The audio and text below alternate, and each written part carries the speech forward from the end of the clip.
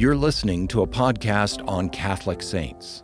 This podcast is produced by the Augustine Institute, an apostolate helping Catholics understand, live, and share their faith.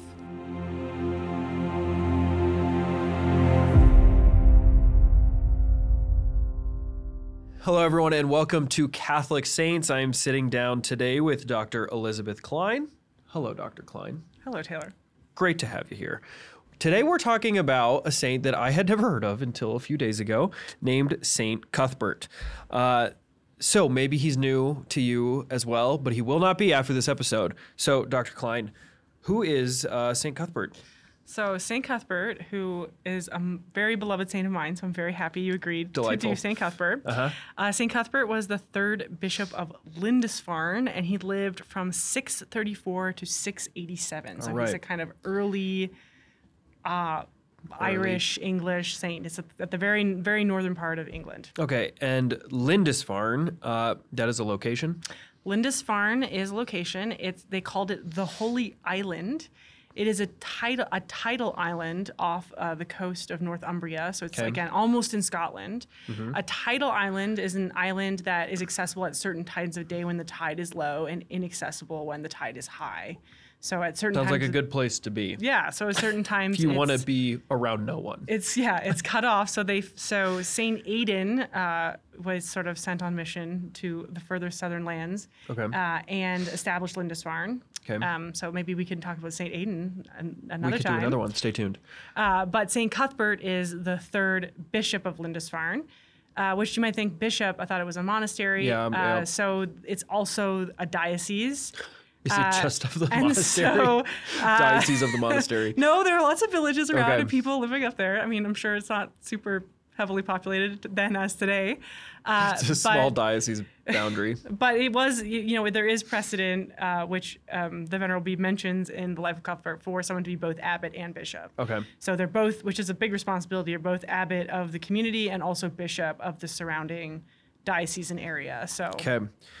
He goes to this monastery. What is he doing?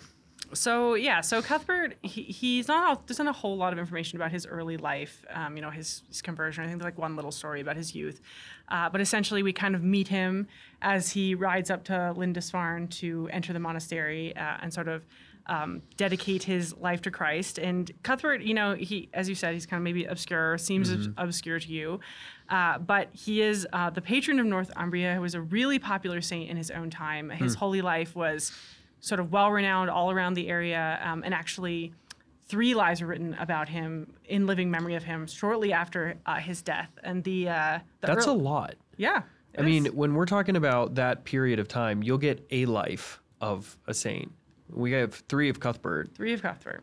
And it's just an interesting thing that the saints kind of come in popularity and then fade out of popularity, but we're bringing them back. Bringing them back. And an interesting fact about one of the lives is that the first life written of him, they think, is the oldest thing written in English.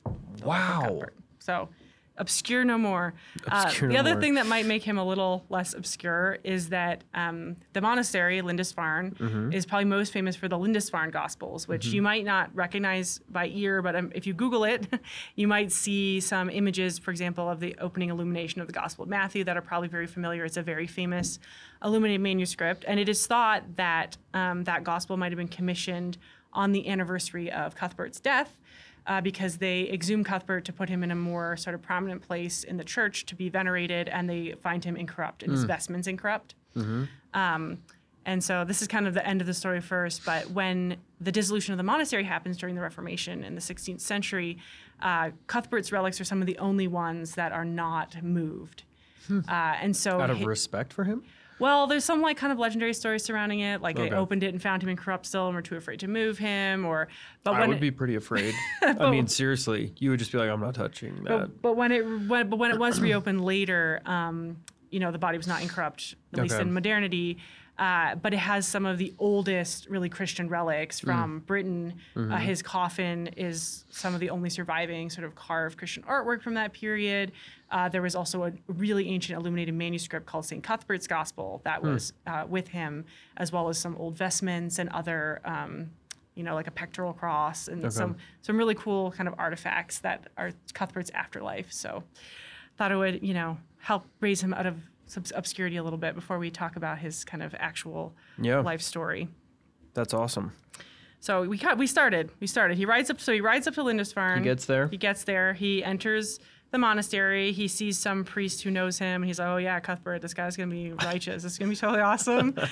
So they accept him into the monastery, and of course, there's lots of stories of his sort of holy way of life, his fasting, lots of miracle stories, his preaching, his care for the poor, and because there's these 3 lives, there's really so many stories about Cuthbert. I can't recount them all, but I thought I would kind of talk about a few things why Cuthbert stuck out to me. Obviously, I'm a patristic scholar, so I spend a lot of time reading Lives of the Saints, or whenever I can. I had a lot of fun rereading this one.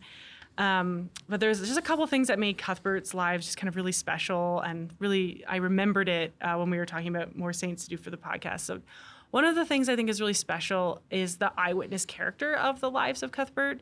So the one that I reread recently was Life by the Venerable Bede, and for every single miracle story, he gives his source. And so it's just really, I don't know, there's just something about that, like not only learning about the saint, but about all the people that he affected, and how you really get this sense of like all the people who loved the saint.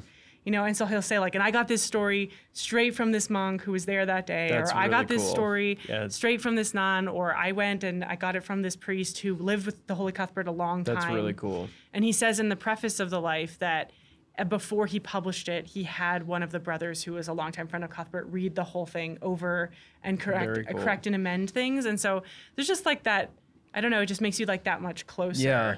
Especially with early saints, sometimes you get a lot of legendary material or stuff that just doesn't feel as well sourced. You can't know for sure. So just that like feeling of kind of being there. Yeah, like very concrete, kind of granular. All of Cuthbert's friends, and they're telling stories about him. Talk about our friend Cuthbert. Yes, exactly. So that's one thing that stuck out to me. Another is that being a sanguine myself, it's clear that Cuthbert was just like a really popular guy. So he's described as very pleasant and affable. That's something that Bede says about him. Old language for sanguine, extrovert. Yes, exactly. So he was very likable, apparently. And you can tell this, by the way, in all of his stories that he deals with all of these people. So he's prior for a long time of Lindisfarne, then he's a hermit for a bit, and then he's the bishop. So he has a lot of dealings with a lot of different people, from very poor people all the way up to the queen and the king. And you just can tell he's like so patient with everybody, from like cranky monks all the way to this like hysterical queen who's like asking who will succeed her husband after he dies. And he has to deliver the bad news that her like husband's going to be like slain in battle, because he has a prophetic knowledge of this. And one of my favorite stories in the life about this is that he's trying to establish a certain rule of life, partially in line with Roman custom at this time. So there's a long history of kind of Celtic Christianity and Roman Christianity kind of coming into conflict at this time, because as we know from sort of St. Patrick, Irish Christianity has a great antiquity already by the time of Cuthbert. And so when you have kind of the British and the kind of more Romanized Christianity coming into contact with this even older form, it's like the Romans are like, no, you can't do this and you can't do that and you have to do this. And like, well, we've been doing this for hundreds of years.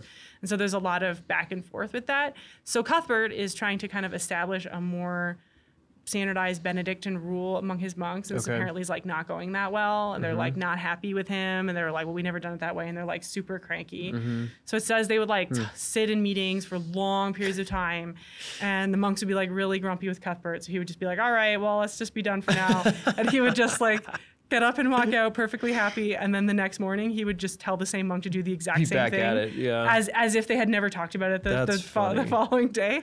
And so I just thought that was holy perseverance. Yeah, and I just thought that was such a like delightful story to have some like they saw like his inner peace was not destroyed by this. He just like kept telling him to do the same thing the next day as if they had never talked about it. Yeah. Giving the guy like a totally fresh chance. I like something that I've always loved about the saints is how human they are. And I always think about, I believe it's the line in the Hebrews, in the letter to the Hebrews, where Christ became like us in all things except sin, which obviously we reflect on that of like, he shares our experience, and we think about that in particular to like our struggles and our sufferings. And, but I also think about that in the way of like, in a mix with Paul's hymn to love is patient, love is kind. that the saints are like, they're pleasant and affable. They have a way of accepting people as they are and not letting it completely throw them off and continuing on. And I've always found in like our Christian lives, it's always a struggle. Like, you get mad at people and you hold grudges, or we're petty, we're selfish. And there's something about the saints where they just let stuff kind of roll off of them and they just do it again. And you're like, okay, like, you're not bothered by that. And they're like, no, you just keep going. But there's something that's Christ-like about that he love is patient, love is kind, it is gentle, does not boast. Like, it just kind of keeps going. And Cuthbert. Another similar story that stuck out to me is that he's described as being like a good confessor. And I don't know if this is the earliest example of this, because our modern practice of confession comes from the Irish tradition. Oh, I didn't know that. Yeah, it does. So I'm not sure exactly on the history and dating, but it talks about people confessing their sins very honestly to him, him knowing if they've held something back, which is, it's something, a kind of saintly mark we see later. But another thing that I thought was very beautiful is that he would be so moved by other people's penitence that he would weep for them and with them for their sins, and that he would do penance with them. Oh, it's a good priest. Which is just really amazing. So that's just something that stuck out to me as this kind of like... That's inspiring, He's just a likable person who really liked people and cares about them and is patient with them. And he can be your heavenly friend too. We can be in friendship with saints. And you will want to be his heavenly friend even more when you find out his awesome miracles to do with animals. Ready. Which is another thing that really stuck out to me. This is one of my absolute favorite miracle stories of all time from St. Cuthbert. I'm ready. Okay, so Cuthbert is at a convent preaching a mission, because he got asked to come talk to the nuns. So he's there giving them sort of holy encouragement, but he still needs his quiet prayer time with the Lord. So he's sneaking out of the monastery in the middle of the night to pray. And one of his other brothers who's with him there on the mission notices Cuthbert's missing in the middle of the night, and he's like, where's this guy going? So he follows him, and he finds that Cuthbert is wading out into the sea. This is the north of England, very cold. Very cold. And praying there for hours. And then when he gets out of the sea, sea otters come out of the sea to warm his feet and dry him off.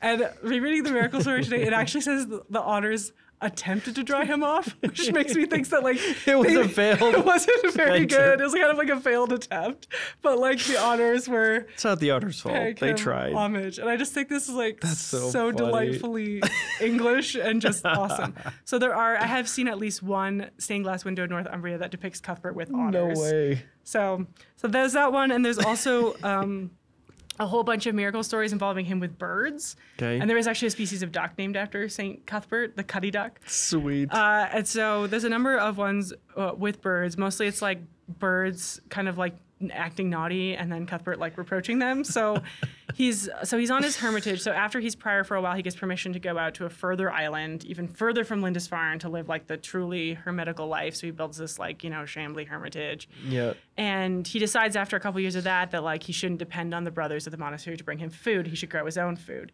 Okay. So he tries to plant wheat. That doesn't work. So he tries to plant barley. It goes great. But the birds start coming and eating his barley. And he says to them okay, well, maybe you need the food more than I do. So if God lets you have the food, that's fine. But otherwise, keep your hands off my barley. Yeah. And so the birds apparently obey him and they flee. And another time, some nasty crows are stealing hay out of the roof of his guest house and to build their nest. And he chastises them, and they come and bow before him and do. That's awesome. He's bird penance. St. Francis before St. Francis. Yeah, but he doesn't preach the birds. He chastises the birds. Yeah, it's even better. Tells the birds who's boss. That's awesome. So Instead of a wolf, it's an otter. I mean, it's just, it's great. Yeah, it's very enculturated, which is, I don't know, just delightful to my mind. So Bede makes a comment that there's nothing more natural than for those people who are truly dedicated to our Creator, that creation should obey them. Listen to them, because they know they can't get away with anything when you're so aligned with the Creator. That's great. And so another example of this is that his little hermitage island, the seas around it seem to kind of flow according to Cuthbert's will, or if people disobey him, they can't get to his island or can't get off his island. My favorite example of this is he asks the monks from Lindisfarne to bring him out beams of a certain size so he can repair something or build something on his island, and they come out and they forget. And he's like, don't worry about it, the Lord will provide. And then the sea throws up Tosses some beams that are of the right size. And that's when he makes a comment about like, even the winds and seas obey him. It's kind of a Christ. Yes, Christ figure. But in an English setting, which I thought was that's really awesome. Cool. So, what can we, from our delightful friend Saint Cuthbert, what are some things that we can learn from him that can inspire our spiritual lives today? Yeah, I think the story that we're talking about, both with him being kind of a good confessor and also him being a kind of persistent friend to his monks and accompanying them, I think that's it's just a very important lesson. It's like, it's difficult for people to change. And there's lots of people in our lives that we want to guide them on the right path. We want them to change this about the way that they're behaving or that. It may be people we have direct authority over. Like, we're talking about someone who's the prior and the bishop. Like, his monks should do what he says. Even more so than parents and children. But these are real people. And they're real people who actually are trying their best. And so for him to be just so patient and so winning and so charming towards them persistently and to win them over is really wonderful. There are other figures of this period who had a lot more difficult time with the sort of Roman imposition of certain church laws on their ancient faith. And Cuthbert, it just seems to be seamless in his community because of his sort of persistence and cheerfulness. And it actually reminds me a little bit of the Little Flower, of like just being persistently pleasant to people who you don't actually very small ways like, or that aren't doing what they ought to do, and to sort of go out of your way to be pleasant. And another way that he does this is he's just very present. So one story is just the fact that even though he's sort of prior and then bishop and he's like really busy and spends a lot of time in prayer, is that he like walks around the island and talks to all the monks. So he just likes to like walk around and see what everyone's doing people. And just be with people. And, sometimes we want like obedience without commitment. We want people to do what we say, but we don't necessarily want to take the time to be like, hey, how was your day? And actually like listen. And really listen, just check up on them and be really invested in what they're doing, because then they know that his attempt to change is really coming out of a place of love and of wanting to govern well. So I think that's just one very relatable thing about Cuthbert. I think another thing is that Cuthbert has a lot of sort of changes of responsibilities, from being sort of lowly monk where he's praying to prior to being a hermit for many years.